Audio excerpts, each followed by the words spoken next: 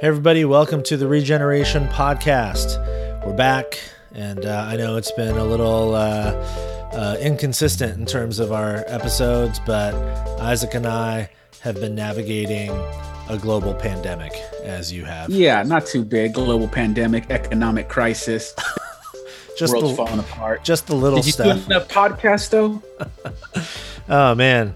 How you doing, Isaac? Just before we get to the episode, in the midst of all the crazy, you holding up okay? And yeah, I mean, it's like everybody. It's difficult. You and I are both local church leaders, so a lot of hurt, a lot of pain, a lot of confusion. Yeah. And so hopefully this conversation will aid that, help that. And I really think it will. Yeah, that's exactly right. You know, the confusion piece, especially. Not just with coronavirus, but now, you know, us recording this in early June, we're sort of seeing the nation in protest in light of the George Floyd tragedy, which sort of galvanized something that has been ongoing for a long time. And everything I'm hearing from the people that I am trying to serve and lead and guide, and I know you're hearing very similar things right now, Isaac, is folks are trying to navigate how to just even make sense of what's happening and how to form a Christian, Jesus-centered, gospel-centric view on things. That's becoming increasingly challenging now because of all the noise, right? And Yeah. I mean, you're seeing that in your church, I assume, with your people, yeah? Yeah, it's everywhere. No one knows what to believe because news sources change, and you trust this news source, you don't trust this one. And so there's just confusion on, like, you know, what feet do I have? What ground do I have to set my feet upon? Yeah. Well, for followers of Jesus, you know, we forget this far too easily, but the reality is we have a foundation, and it's a timeless foundation. It's not a foundation built on social media, you know, digital algorithms. It's a foundation built on the beginning of time, when God creates a good world, and then things fall apart. And then things, redemption comes in the way of Jesus and his life, death, and resurrection. And so today we're going to sort of try to go back to that and ask the question, how do we live in the present with that timeless foundation? In other words, how do we build a framework for living wisely in this really challenging time? And so to do that, we are talking to our friend Brett McCracken. Brett is, many of you know him because you've read several of his books. He's the author of books like Hipster Christianity, Gray Matters. His most recent book was a book called Uncomfortable, about Christian community, that came out a few years ago. He's also the senior editor for the Gospel Coalition, so you've read many of his pieces there. He also serves in a local church in Southern California. And he actually has a new book coming out next year in February of 2021 that's called The Wisdom Pyramid. And some of you have heard of this before. It's something that he actually developed on his blog a couple of years ago, where he takes like the food pyramid and develops different components of what we might use and lean into to form and shape wisdom in our lives as Christians, as followers of Jesus. And so this conversation is fascinating. It's interesting. We do a deep dive into the different components of forming wisdom in our lives so that we might navigate these really sort of uncertain, treacherous waters of like not knowing who to trust and what to trust, and you know what information is true and untrue. This is going to be both inspiring and pragmatically helpful. So I really thoroughly enjoyed this conversation. I think you will too. This is our chat with Brett McCracken. Enjoy.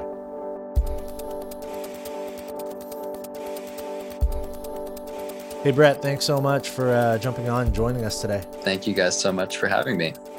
You know, to get into this conversation, before we get into the wisdom pyramid, which for me personally and as a church leader has been a resource that I've gone back to for myself and for people in our church countless times in the last couple of years. before we get into the wisdom pyramid, what I'd like to do is frame sort of the issue at hand that the wisdom pyramid helps us navigate. And it's what not just you, but so many have called an epistemological crisis. So I'm going to hand this off to Isaac here because he does so much work along these lines. Isaac, before we sort of get into this, define for us what we mean by that big fancy word epistemology, and why is there a crisis of epistemology today? Yeah, epistemology is just a big scary word, but the definition is actually pretty simple. It's just the philosophy of how do you know that you know? How do you know what you know? And there's a big version of that and a small version of it. The small version of it would be, how do you know which sources to trust on the internet? Like, how do you know what is true? In the philosophical sense, though, in a much larger sense, you can talk about how do you know that your five senses can be trusted? What presuppositions are you standing upon to say that, well, I saw something, so therefore it is true? How do you know you're not living in the Matrix, AI type of stuff? So epistemology is big and small, the whole spectrum. But essentially, it's how do you know what you know? How do you know what is true? And what grounds are you standing on epistemologically to claim that? Yeah. And I'll throw the question back out at both of you, Brett. Maybe you can go first and then Isaac jump in here. What is the crisis of epistemology right now? Describe, I think most people listening sort of to the description of epistemology maybe feel viscerally like, okay, yeah, I can see why there's a problem, because I don't quite know how I know anything, because I'm told so many different things on so many different mediums all the time. But talk specifically about the time that we're in. We're recording this in early June. Brett, when we scheduled this interview with you, it was, a couple weeks ago, actually right before we had the strange conversions. We were in sort of coronavirus world. And then right after we scheduled the interview with you, we have the George Floyd tragedy, and then just the nation, in uproar and protest. So, so much information coming at us. What is the epistemological crisis? Brett, why don't you go first and then Isaac jump in here? Yeah, I mean, it's older and longer than the internet age, but I think the internet age that we live in has very much escalated the crisis. And so in my book on the wisdom pyramid, that we'll be talking about a little bit more in this podcast, I have 3 chapters at the beginning of the book that kind of outline the contours of the crisis. And the 3 chapters are looking at 3 different aspects of how technology, particularly the internet, amplifies the crisis of knowing. How do we know what to trust? So the 3 aspects I highlight are the too much problem of information, the too fast nature of information today, and the too focused on me, the kind of individualistic orientation, the way that you can kind of curate your own kind of sources just to fit you and what your preconceived notions and ideas are. So yeah, that's what it is in short. The too much problem is maybe the biggest one. We're just overwhelmed with information. Like, that's what we feel so viscerally right now. Like with coronavirus, all of us are, constantly being bombarded every day with this article, this study, this projection, this expert saying this, and then another expert saying the complete opposite. And, it's just overwhelming. There's so much information out there that it's only natural that we begin to have a crisis of knowing, because how do you know what to trust? It's too much. And then compounding that is the too fast nature of everything moves so fast in the digital age. That is to the detriment of truth, I think. And you're seeing this even with like mainstream media, falling into the speed trap of wanting to get information out there. Naturally, you want to get information out there about whatever the current crisis is. But when you move too fast, you're prone to error.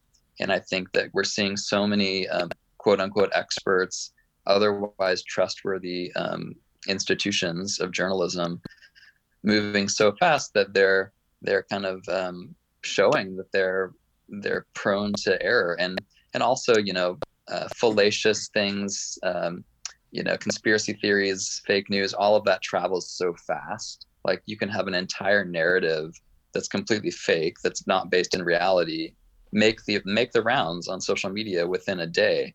And so naturally enough of that happens and people are like, I don't trust anything. Like, I'm not going to ever believe anything I see on the internet. And then the third aspect is the kind of individualistic orientation. And this is kind of goes bigger and further back in history. We've been on kind of this look within kind of, kind of romantic philosophy. Think about Thoreau and other philosophers, like, look within yourself to find truth. And it's this gradual erosion of truth as something external to the self. And now it's mainly just my truth, right? We hear that a lot, like, speak your truth, live your truth.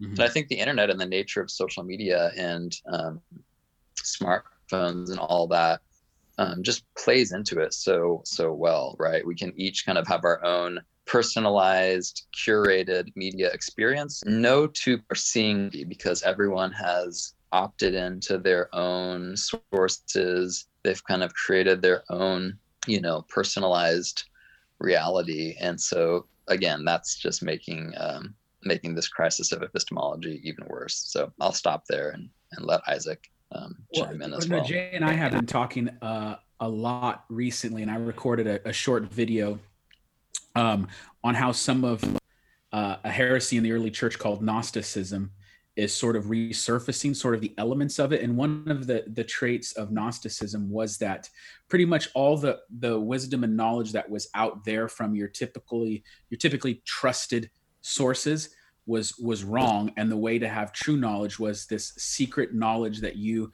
receive through personal experience and maybe your local sect of it. And the parallel is fascinating because you have right now in our country, as you said, people not trusting any of the traditional institutions that you relied on for information. And they're seeing the narratives and the spin. You have that slam into what I'll call the Disney narrative, is that your heart is good and pure. And if you just listen to that, then things will be great. And so people are now, the knowledge that they trust is an experiential knowledge that is for them personally or just their tribe. Just like the Gnostics, you had your tribe, you relied on, you had some secret knowledge for the tribe. And so now what we're seeing is that work itself out before our eyes. It's personal, experiential, tribal knowledge that filters everything else through that lens. And then what's even worse is social media through the algorithms can just confirm that because they know what you like and they feed it to you. One other thing I'll add just on the back of that, related to the kind of personalization of truth, is the dynamic of kind of feelings trumping facts. And it's almost like if something is traumatic to me personally or kind of triggers me, then the truth of it, the facts of it, are dismissed and they're almost inadmissible into debate and conversation if it's traumatic to me. So there's almost like this weaponization of the word trauma against truth. And so it used to be that the truth was found in contention, right? It was in debate. It was in letting all the voices be heard and just go at it, and truth would emerge. But now the rules of the game have changed such that some voices can't even be brought to the table because the other side is so triggered and traumatized by it. So just this weekend, 2 examples of that on social media that I saw. The J.K. Rowling, I don't know if you guys saw that. Yeah. She posted a tweet that was about transgenderism, and I won't get into it, but it was crazy how many people were just so triggered and traumatized by that it was like, you can't say that, like, you can't. And it was a very basic statement she made about, like, you can't have same-sex attraction if the category of sex, male and female, doesn't exist. And then the other example is what's happening at the New York Times with the New York Times opinion section ran an op-ed last week that was by a senator, and it was, whatever you think about the content of it, that's beside the point. The question is, can you even give voice to certain opinions anymore if it offends a certain segment of the population, and the opinion editor, was forced to resign. And so those are just examples of another aspect of the way truth has been subverted behind and beneath feelings and personal kind of identity.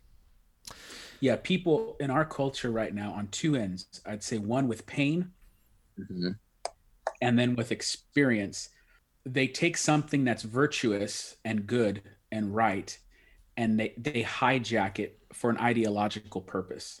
And they take advantage of people's pain in the appearance of virtue to make their agenda go forward. And you see that all the time. Whenever there's a tragedy, the vultures come in, and they don't, a lot of people, I mean, I'm sure there are, but a lot of people, they don't care about this pain. They're not caring about the person who heard that comment in that way. They're just using that pain. And now it's, as you said, it's been weaponized to silence the other side, rather than say, hey, can we just come and talk about this and reason through this? And we're seeing that almost daily, because there's so much pain. It's happening daily. It's been magnified. Yeah, I just finished a book last week that's been out for a couple of years called Love Thy Body by Nancy Pearcey. And she love that book. Yeah, she gets into all of these series of dualisms, right, that have developed. And that's sort of what you guys are getting at, that we have separated in so many ways. Just to the point of this conversation, we have separated truth, and this is going to sound really dramatic, but I think it's true, and it's what you guys are saying. We've separated the notion of truth from reality, like an embodied reality. And now truth has become just something that sort of floats in the ether of your own personal, private, which no longer stays private. It becomes amplified on social media and stuff, but in your own personal, private sort of, emotional spaces. And that's the whole point, is that for so many people who are listening right now, followers of Jesus, people I've had conversations with, people who have texted me, even though it's on a text, reiterating the point that they want this to be a private conversation, because they feel the pressure when they go on social media and the internet. They feel the pressure from their social circles and their sort of digital social circles to present a particular view or opinion that falls in line with essentially whoever is loudest, on social media. And to not do that, it risks being ostracized and marginalized by sort of the mainstream of your social circles. So along those lines, I think what I'm hearing a lot as a church leader, I know this is true for Isaac as well, is a lot of particularly young, but of all ages, people who are trying to faithfully follow Jesus, navigating this world. This, 2016 Oxford Dictionary's word of the year was post-truth, right? That was literally the word of the year. That's the world we live in. And without even knowing it, the Oxford Dictionary, maybe they knew it, they were commenting. There was social commentary like, you can call it whatever you want, but the reality is we live in a post-truth. Like whatever this version of truth is not actually truth. We live in this whole other thing. And so as followers of Jesus today are navigating this really tenuous situation where we're sort of an anchorless people. We don't know where we can sort of go to find the bedrock upon which we can build and develop a Christ-centered, gospel-centered worldview.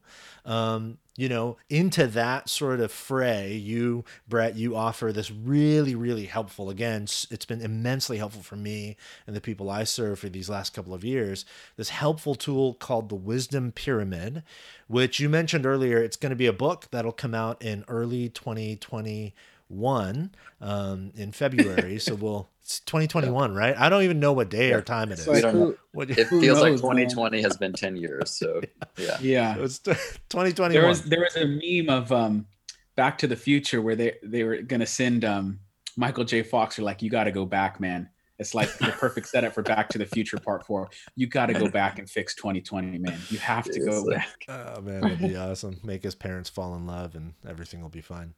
Yeah.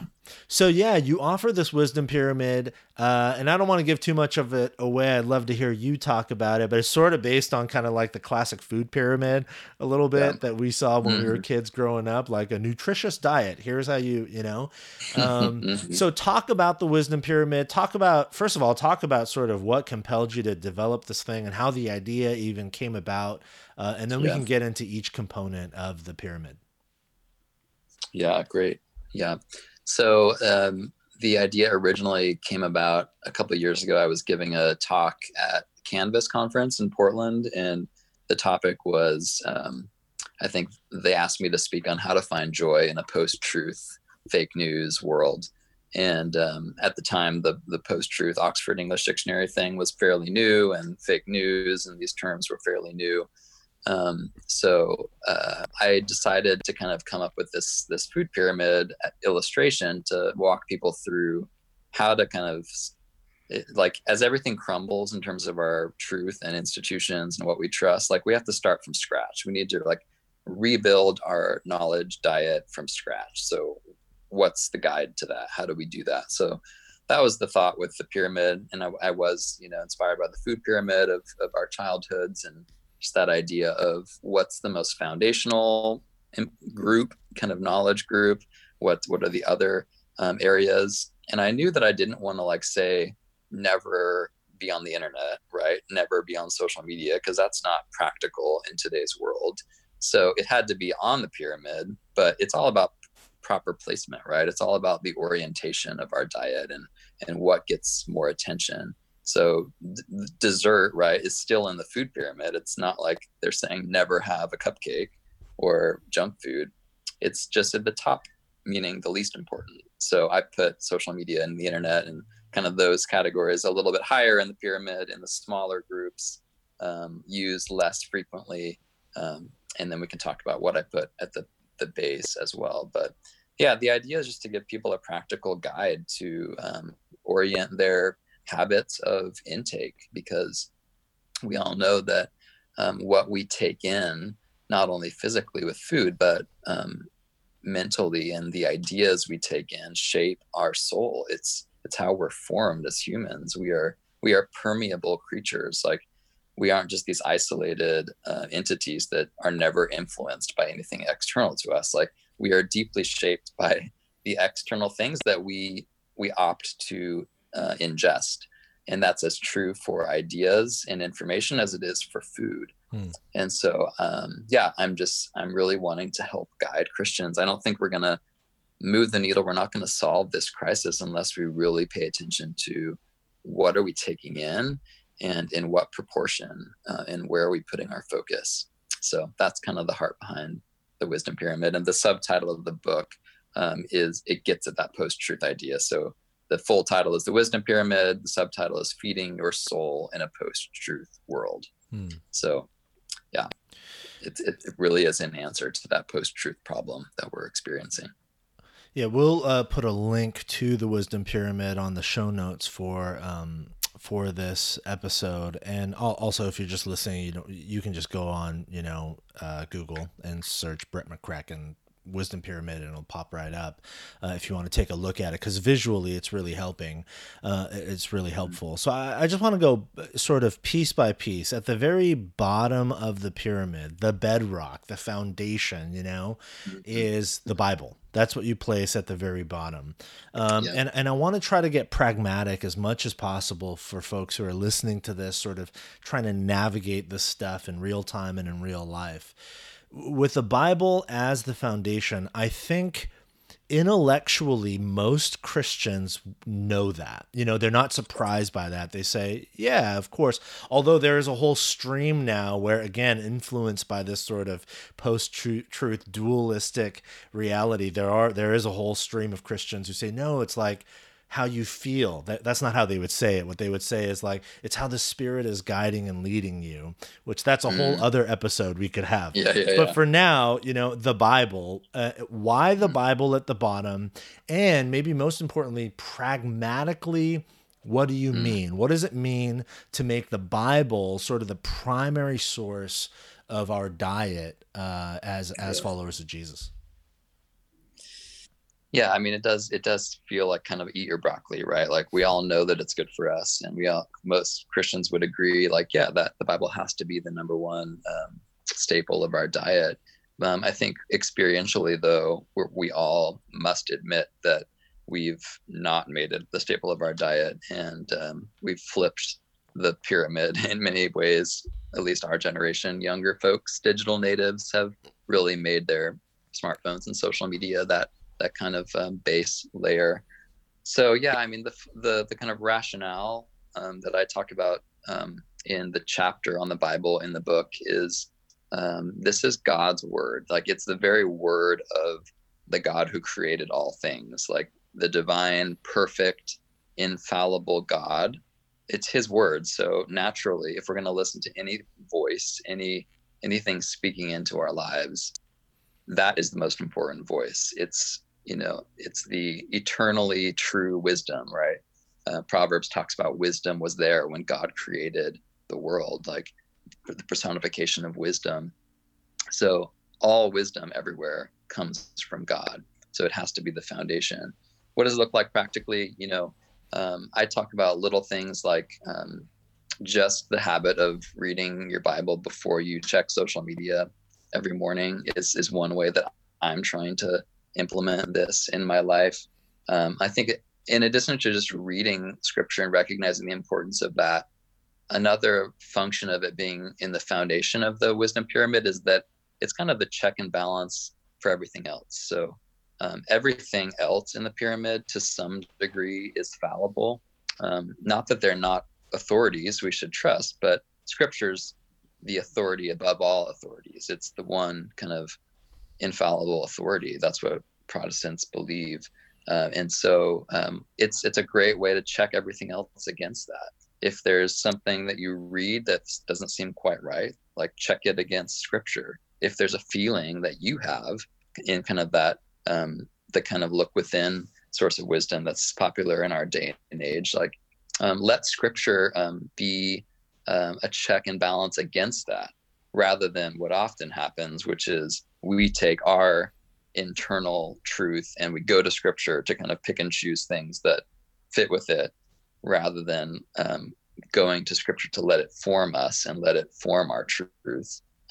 So those are just a few comments, but there's a lot to say about scripture and its place in our lives, but I'll just stop there. Yeah.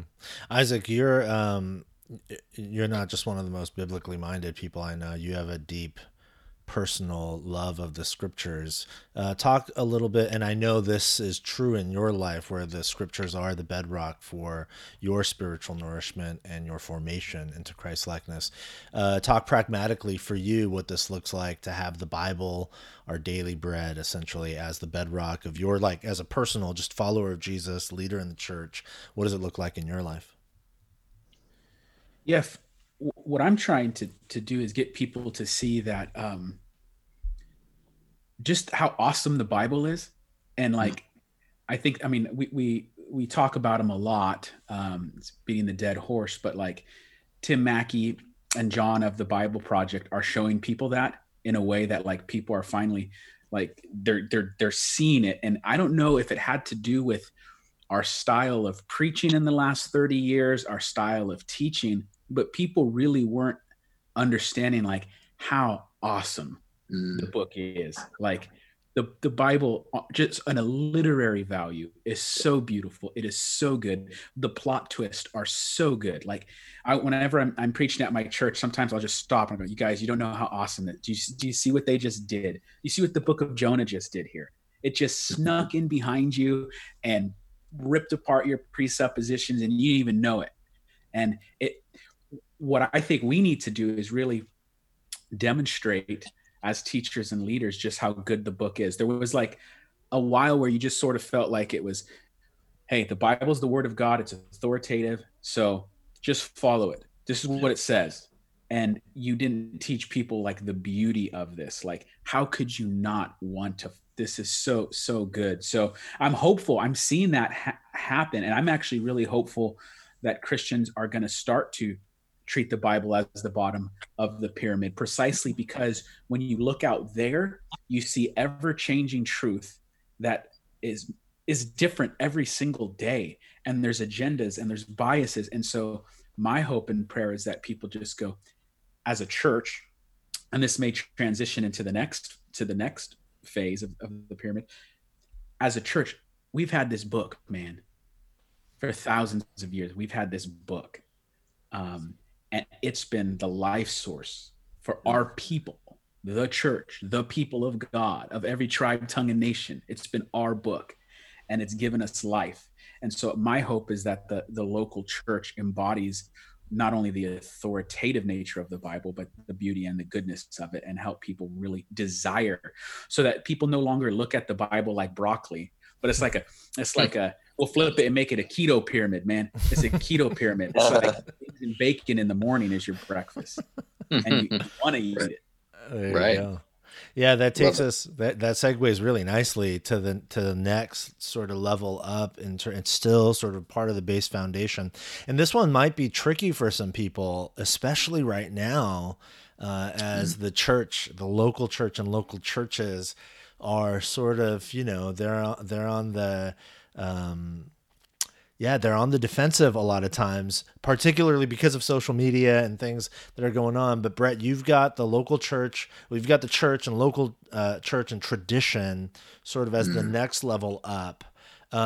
Talk specifically to folks who are listening and they're like, man, I don't know. I've had some pretty bad experiences in the church. The church has sort of failed to live up to expectations in a variety of ways, both personal and corporate. Why the local church? Why does that matter? Why is it such a crucial part of sort of the base level of nourishment for the follower of Jesus? Yeah, no, those are good. I mean, it is one of the hardest aspects for a lot of people in our generation, because the church is messy and it's full of messy people, messy sinners. In many ways, the logic of going to a church week after week just kind of flies in the face of lived experience in today's world. But yeah, I mean, read my last book, Uncomfortable, to kind of get my big case for the importance of the local church in spite of its warts. But when it comes to the church as a source of wisdom, I'll talk about two aspects. So there's the local church community and then the church tradition. So the church as a spatial reality, like an embodied spatial reality. Jay, you know a lot about that. You've written about that. But also the church as a temporal reality across time. And both of those are great sources of wisdom. I think when I talked earlier about like one of the dynamics of our epistemological crisis is the kind of me-centeredness of it, how it's really just kind of a look within yourself, like everything else is not trustworthy, so I'm just going to trust myself. I think that falls apart pretty quickly when you start to live it out, because we don't flourish when we're just left to our own devices. And there's a wisdom in community in an age of individualism. You know, a community is a gift for you in terms of giving you guardrails, giving you kind of feedback, giving you mirrors, so that it's not just you defining yourself, but you have others who can know you and help define your identity. I think that the experience and the rhythms of church community also just help form us to be more externally oriented, more oriented towards God than ourselves. It pulls us outside of ourselves. It makes us more oriented towards serving others, compassion towards others. There's nothing like being part of a messy church community where you're constantly, having friction with people who are very different from you, to cultivate patience and long suffering and humility and all these virtues that are hard to develop when it's just you, living your own kind of truth and your own personal experience. So those are a few aspects of community, the community aspect of the people of God that really help us become wise. And then there's the fact of the church's existence throughout, 2000 years of Christian history. And there's so much about the church that has remained remarkably the same, right? The same basic orthodox truths that the church has confessed for all this time, the same rhythms of worship, right? People have gathered together and taken communion and prayed and heard the word of God preached for thousands of years. Like, what else in our world has had that continuity? And I think in an age of like speed, like I talked about, like the speed of the internet age is working against our wisdom. I think that we really need to lean into those things that are time tested and have endured. And the church is a great source of wisdom in that regard. So I really push people in the book to avail themselves of Christian thinkers and theologians from times past, and read Christian biographies. Like, just get to know your history as Christians. I think one of the Achilles heels of evangelicalism is that we tend to be very ahistorical, anachronistic. We think that we're kind of reinventing the wheel with every generation, and that we have to just kind of find a new way to do church for every epoch in history. But it's much healthier and much more wise to see ourselves as part of a continuous story. It just gets us outside of that kind of pride of like me, and just like our generation has to do this differently, and like I have thought about this, but no one else in Christian history has thought about this. Like, it, even like the kind of race and justice conversation, like there are like unique to our times dynamics to that conversation, but this has been a problem and an issue and something that Christians have wrestled with for centuries. And if you're not leaning into that history, you don't have a context from which to draw upon. And context is just so crucial for truth and for, developing wisdom. It seems to me one of the real dangers, and it's sort of coming to light in recent days and weeks and even months now with COVID-19. It's exactly what you're saying, that we've lost all sense of history. And the stuff at the top of the pyramid, social media and the internet, particularly social media, it strikes me that the very design of the medium sort of forces us to think in the present and to speak in ways that, if I have to grab your attention and hold your attention in 280 characters, I have to add shock value. And I have to add some, even if it's fake novelty, some sense of novelty, which then leans me into critiquing everything that came before, and to try to tell you in 280 characters that what I'm saying right now is new and fresh and has never been said before, and everything before this was wrong, so you should pay attention.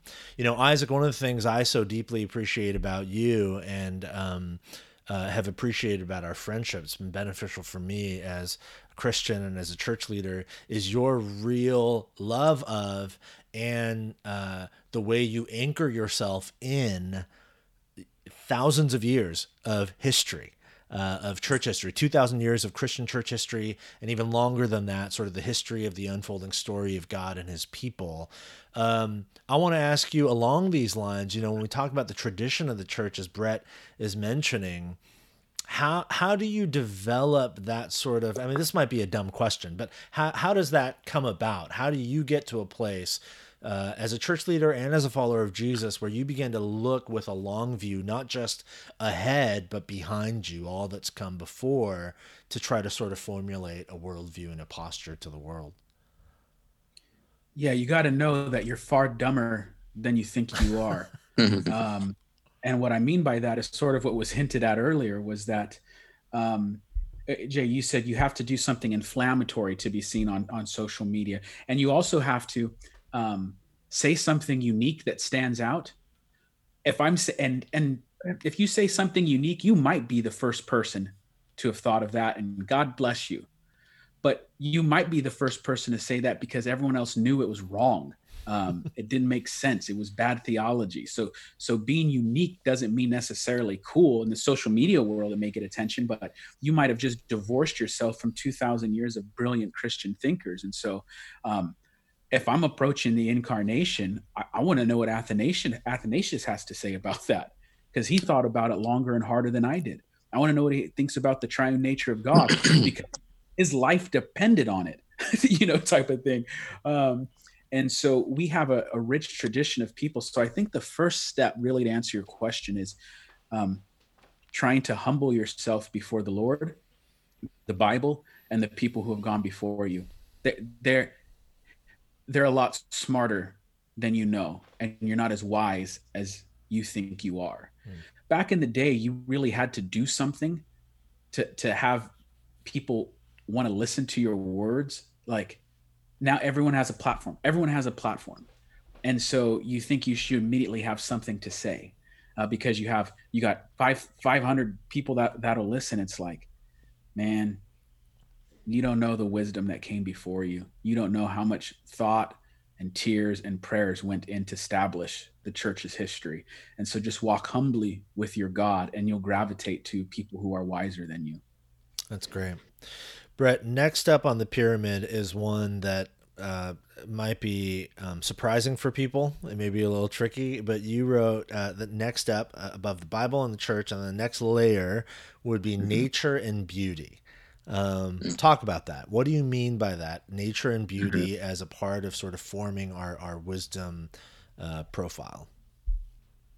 Yeah. So in the new version of the pyramid that's coming out with the book, I'd separate nature and beauty into two separate chapters. So I'll give them kind of their own treatment here. But nature, I mean, I was most excited about writing my chapter on nature, because I think there's such wisdom that can come if we just acknowledge the reality of the physical created world, right? Like, to kind of get at stuff, Jay, you've written about with the analog stuff and the embodied nature of the church, and what we were talking about with Nancy Piercy earlier, like, and how we've divorced this kind of cerebral, disembodied idea reality from a physical kind of material embodied reality.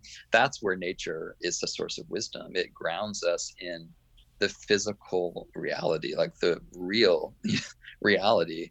And in a digital age where we can live our entire days, right, through Zoom screens, through social media screens, we can have avatars where our even our identity, as many people know it, isn't really connected to our physical reality. Like, it's no surprise to me that things like transgenderism are a uniquely contemporary phenomenon. You didn't find people in the pre-digital age really talking about their identity being different, in terms of gender identity being different from their physical sex. Like, that's an idea that can be born. It can arise because we live in this technological age where you can really define yourself. You can understand reality completely apart from the physical world, and it's genetics and biology and its physical reality. So that's kind of the gist of it. There was a headline I read in the LA Times a couple of years ago that said, we may live in a post-truth era, but nature does not. And I think that gets at it, right? Like, the weather, whether it's raining or not raining, it has no opinion on politics or what you think about it. Right. Like, it's either raining or it's not. Like, the world God created it just is. And by submitting to its kind of there-ness, there's a wisdom in that. We can't just have an opinion about, whether, the law of gravity is a thing. Like, it is a thing, and we can't fly, even if our identity wants to be able to fly. Like, there are some limitations that we have as humans that come through nature, and God created those limitations, and it's good to embrace it. So there's a lot more I could get into, but yeah. I remember on that point when the flowers and the trees started to blossom in my neighborhood when we were in shelter in place. Yeah. It moved me. It was a profound moment, like almost to tears, about totally. The beauty and glory of God was that I'm sheltering in place. There's economic disaster. Everyone's panicking, and the flowers don't give a crap. Yeah. They opening up and speaking his glory, and the seasons remind me of this is the resurrection of it was just, it was a profound moment, just like nature. Yeah. Nature don't care about that, man. The rocks are gonna sing his praise. The heavens are gonna declare his glory. Even while I'm stressed out as a pastor, trying to figure out, what in the world are we going to do, type of thing. So it was weird. It was like a super powerful. It was like, are you about to cry over some flowers blossoming right now? No, I totally did the same thing. I had the exact same experience. Like in the early days of lockdown, like we would go on walks along this path that is near our neighborhood, and it was our sanity. Like I think it's everyone's sanity in moments of crisis and despair to go outside. Like why are national parks where everyone's rushing to try to go to right now if they can, if they're open? Because there's a comfort in the kind of indifference of nature to human kind of craziness and chaos. Like and it's a gift, it's a gift of perspective. Like when I go outside and look at the stars and see the grandeur of it and the bigness of it, like to be reminded of my smallness and the smallness of whatever controversy on Twitter occupied my mind today is just such a gift. And it's, again, it speaks to that big picture, long view that has been coming up a lot in this conversation. Like when we're so presentist and we're so focused on our little world, our little problems, like that's not wise. To be wise is to have this big view, and nature gives us that. Talk about beauty. How does beauty also inform some of the bigness, our smallness, lifting our gaze maybe from the sort of trite, stuff that we make so big, it make it such a big deal. Talk about beauty and the differentiation there specifically from nature and its importance. Yeah, I think they're related in many respects, which is why in the original graphic I had them on the same kind of level. But I think beauty, like it uniquely stills us in a busy-bodied age where we're so frenetic and we're so pragmatic that we feel like we have to spend every minute doing something and saying something. And, just technology allows us to do that, right? We can fill every space in our lives with something productive instead of just going on a walk and enjoying the beauty of it. We have to listen to a podcast or we have to listen to a book on tape. And I think beauty just reminds us of Sabbath. I think beauty is very tied to the theological idea of Sabbath. When God created the world and created a day to just rest and enjoy what he had just created, that's kind of the beginning of beauty in some respects, because beauty is nothing else other than being able to pause and slow down long enough to take notice of something. You don't notice beauty when you're just in a flurry of activity trying to go from thing to thing. You have to sit, still. You sit before a movie for 2 hours. That's the only way you can appreciate its beauty. You sit still before Monet's water lilies in a museum. Like you have to have a moment of pause where you can appreciate beauty, because beauty is superfluous. It's something that doesn't kind of fit into our pragmatic kind of efficiency. It's something that doesn't have to exist, and that's where its beauty resides, is in its very superfluity. So it's tied to Sabbath. It's tied to rest. So in the chapter on beauty, I talk about the wisdom of Sabbath, the wisdom of rest. And again, it's kind of our limitations as humans. Like we have to sleep, we have to rest. Like you're not going to be a very wise person if you try to fill every minute with productivity. To make space in your life, to dance, to have music, to laugh, to stop and smell the roses. Like that's going to be more conducive to your wisdom. That's great. Genesis 1 speaks about God creating the trees so they have stuff that's good to eat, but then that they're good or pleasing to the eye. The trees do two things. There's a functional purpose and then an aesthetic purpose. There's beauty in the tree and there's a function in the tree. And it's really interesting, man. We're here kind of Bay Area, California. And if you notice, at least where we're at, when there's new housing developments, they look and feel different than houses that were built in the 70s, 80s, and 90s. one, the yards are smaller and the house is bigger.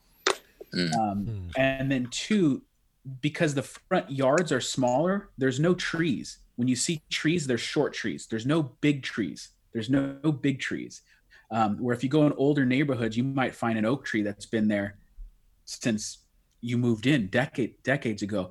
And I'm telling you, it seems like an exaggeration. There's something there with that.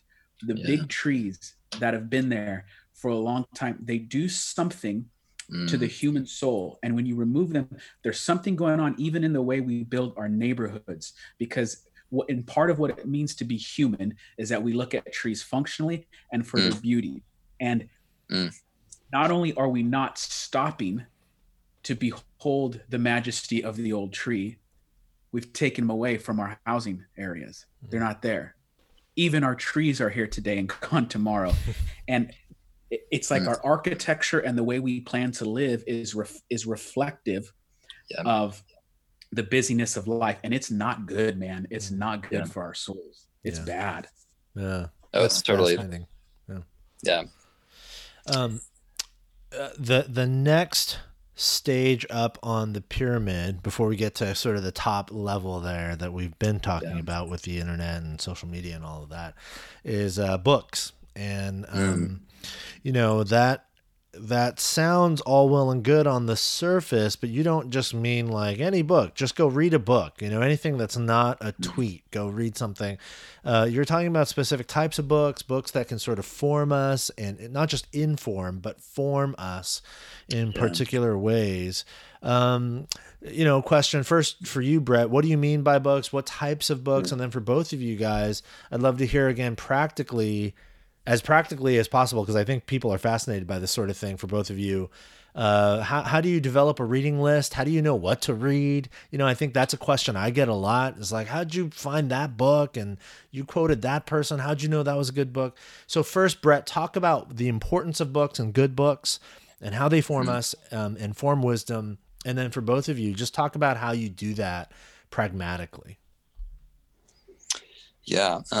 So I just read an article by Andy Crouch this week that talked about how in times of crisis, like, go read a book. And that seems counterintuitive because, like, in the urgency of the moment when things are moving fast, like, it's like, who has time for books? Like, it seems more logical to just like read as many tweets as you can, like be up on the kind of changing day-to-day thing.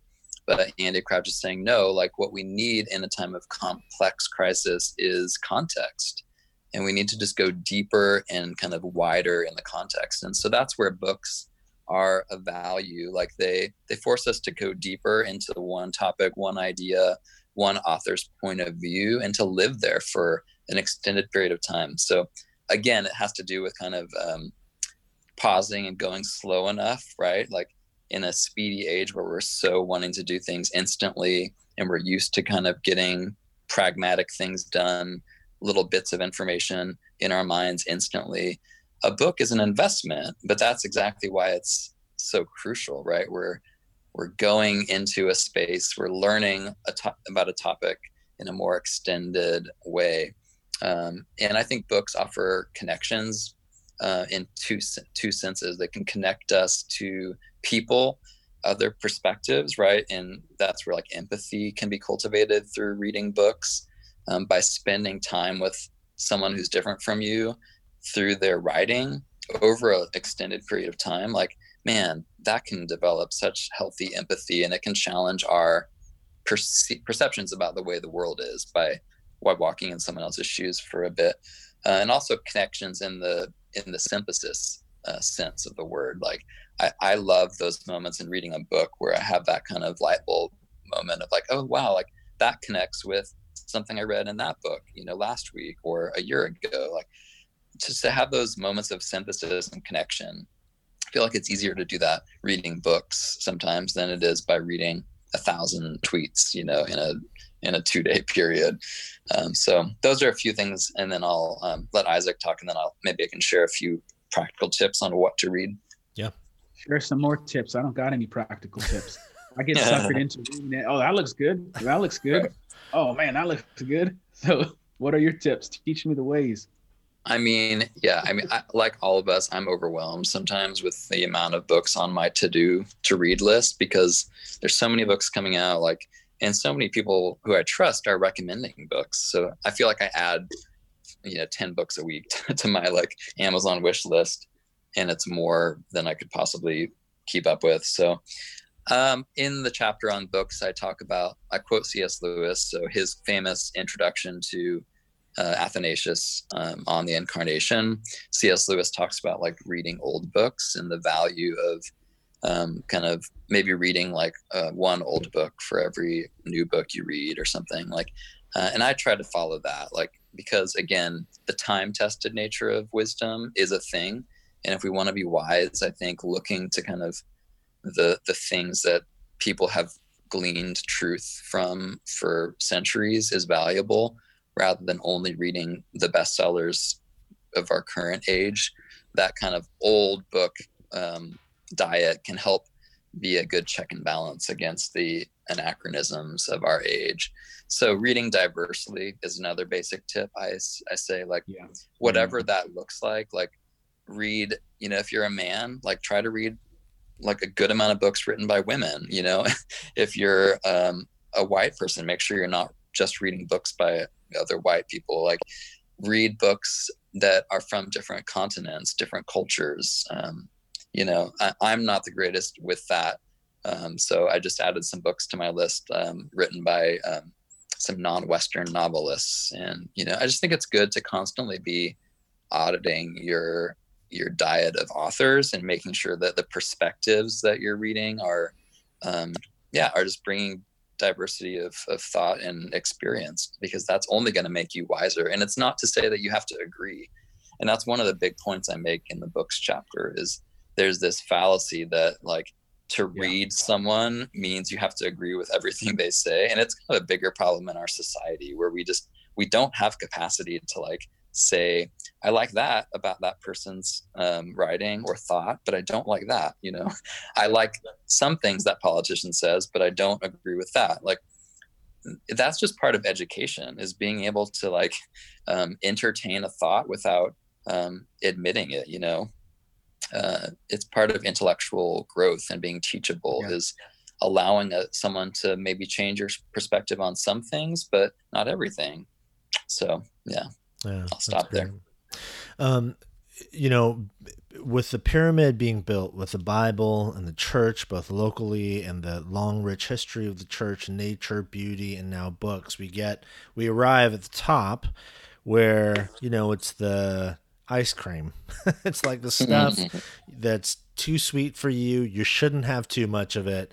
You want it, it's calling for you. Just have a little more ice cream, but you shouldn't, sort of thing.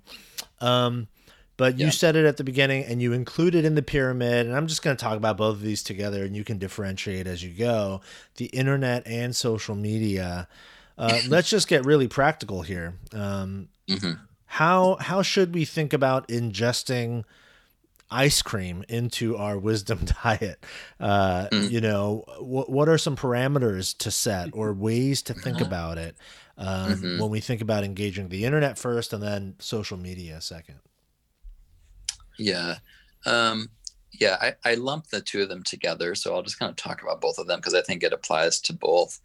And the first thing I'll say is I'm not, and I don't want to communicate that these things are all bad and it's like totally toxic 100%. Like, there's plenty of great things to be found. And in fact, you can find truth and you can develop wisdom from the internet and from social media. And there's some great things that the internet and social media have offered the world, right? Like platform to voices that were not being heard before. That's a huge thing for our wisdom as a culture, to be able to hear voices that we previously didn't have access to. There's a consensus element to the internet that I think can be good for wisdom. Think about like reviews on Yelp or TripAdvisor. Like, all of us are kind of getting at the truth of a restaurant better because of the way the internet can kind of fuel consensus. Now, there's bad parts of consensus as well. We could talk about that too, with groupthink and the speed with which a mob can move. So there's definitely good things about the internet. In terms of how to approach it in a way that is helpful and conducive to wisdom. A couple things that I would say is have a purpose. So don't just kind of casually, passively surf. I think that's where a lot of bad things happen on the internet, is when you just instinctively open your phone the first thing you do when you wake up and you're passively scrolling, or you just like go to Google without really a reason why. Like nothing good happens when that's your posture. So go with a plan, like have a purpose, and don't be so passive. Another like principle is just quality over quantity. So minimize your time online and on social media, but just make sure that you're spending it in quality places and following quality voices. And who you follow on social media. I would rather follow 50 trusted quality people than 1,000 voices of chaos that are populating my feeds. And then similar to what I said with reading, I think diversifying your exposure is good with like social media. So making sure you're not only following people who think like you, who are part of your little bubble. That's why we're in such trouble with tribalism, I think, is it can be so easy to mute every voice that frustrates you. And I think to some degree for your mental health, it's okay to do that. We don't want to be angry 24/7 because of what we see on social media, but it's good to be like challenged a little bit with your social media feeds. So make sure that you have a little bit of a diverse feed going on. And then I think just the pace. So we've talked about like how bad things can get when we're going so fast, and whether it's appreciating beauty or taking time to read a book, like just slowing down in general is good for our wisdom. And that applies to the way we use the internet and social media. Like bad things happen when you are going so fast that you don't think before you tweet, for example, and you just let your emotions in the moment, you just vomit something on Twitter and it doesn't help. And the same thing with, reading something on, like oftentimes I see this dynamic where like you read an article on the Atlantic or an op-ed in the New York Times and you love it. Like your gut reaction is like, man, that's awesome. I'm going to share it instantly. I think just like being able to like sit with something and like let time be a natural filter. And if you still are like, that was a really good article, I need to share that, like share it later in the day. I try to do that as much as I can. Like there can be this weird social pressure to like be quick to like share something or add to a conversation. And I don't think that it often helps to do that. There's wisdom in like taking time to just consider it a little bit more. So slowness is a key, I think, on the internet. Yeah, that's great. As we wind down here, Brett, we've gone through the entire pyramid, super helpful. Again, I would encourage everybody to go find it on the internet, but also be on the lookout in February of next year when the book comes out. But maybe just give a word of encouragement or challenge to our listeners who are, again, navigating this really, really strange world where it's just, wisdom is not at the forefront of the stuff that culture at large is trying to cultivate in us. If anything, it's all stuff that's sort of counter to wisdom. Give us a word of encouragement and or challenge, sort of to wrap up all of these ideas in terms of how followers of Jesus might cultivate a life of wisdom. Yeah, I mean, I think this is a matter of Christian witness in the world, and I think it's a real opportunity for Christians to, just to kind of redeem this increasingly toxic information landscape that we live in. Like, if Christians aren't the ones to do it, who will? Because we, as the pyramid illustrates, we actually have a sensible paradigm for wisdom, where there's a hierarchy, where we know, God's word to us is the most foundational. His creation that he created, which speaks to us, is a more important source of wisdom.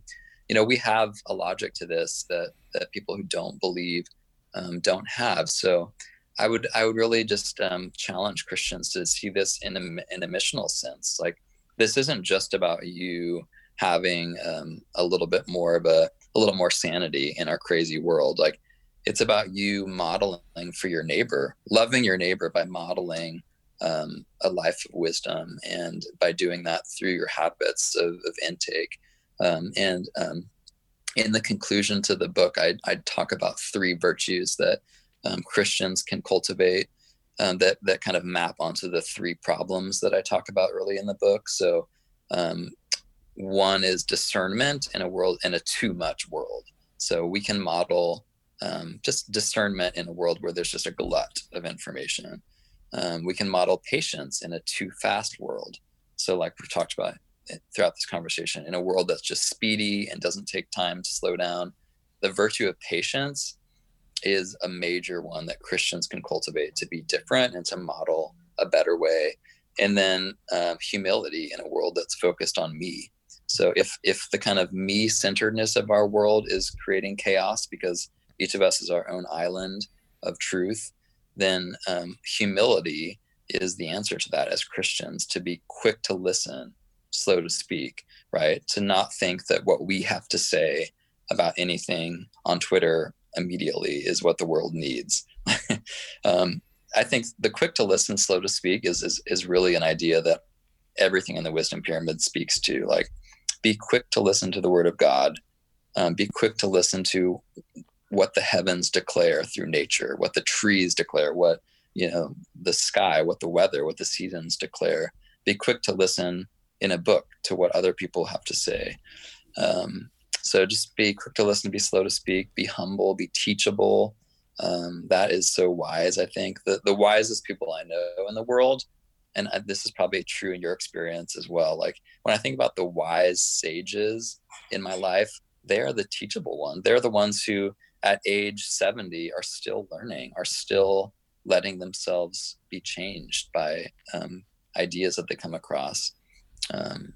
Not that they don't have convictions, but there's a humility there, an intellectual humility. So those are just a few things I would say. I think this is a pastoral issue. I think that the more I hear from pastors about how helpful this pyramid is, the more encouraged I am that this is a matter of just Christian kind of practice, and habits and rhythms in our lives do shape us. They form us. And so paying attention to information and truth and how it filters into our souls is vitally important. It is true. It is an incredibly helpful tool. We're so grateful and glad that you developed it. I'm ecstatic to hear that it's going to be a book. I got it tattooed on my left arm, man. The wisdom pyramid. Right? It is right here, so I can never forget it, man. The wisdom pyramid. But I'll add that to our marketing plan ideas. Yeah, it has the keto equivalents with the bacon and the eggs. And yeah, Brett. Seriously, thank you so much for not just the wisdom pyramid, but so much of your work has been helpful and informative. Your book Uncomfortable was influential for me in writing my book and the way I think about Christian community as a whole. For folks who are interested in not just the wisdom pyramid, but just you've written several books and you have so much stuff out there, where can they find you and connect with you? Irony of all ironies, on the internet and in social media. Where can they find you and connect with you? Yeah, I know. Talk about biting the hand that feeds you, right? Like my job is a digital editor for a website. That's where you just say, you can reach me at P.O. Box 422. Yeah, right. BrettMcCracken.com. I have a website that has my book information, and I'll probably start updating that more regularly as the new book becomes closer to coming out. And then the Gospel Coalition is where I do most of my writing these days. So if you just follow me there, you can read my latest work. And I'm on social media, Twitter, Instagram, although I try to be on it less than I'm tempted to. So. Awesome. Brett, we seriously so appreciate you and your work. Keep going. And you're a tremendous voice and help to the local church. So thank you so much. Thank you, guys. That's so encouraging. It's fun to chat.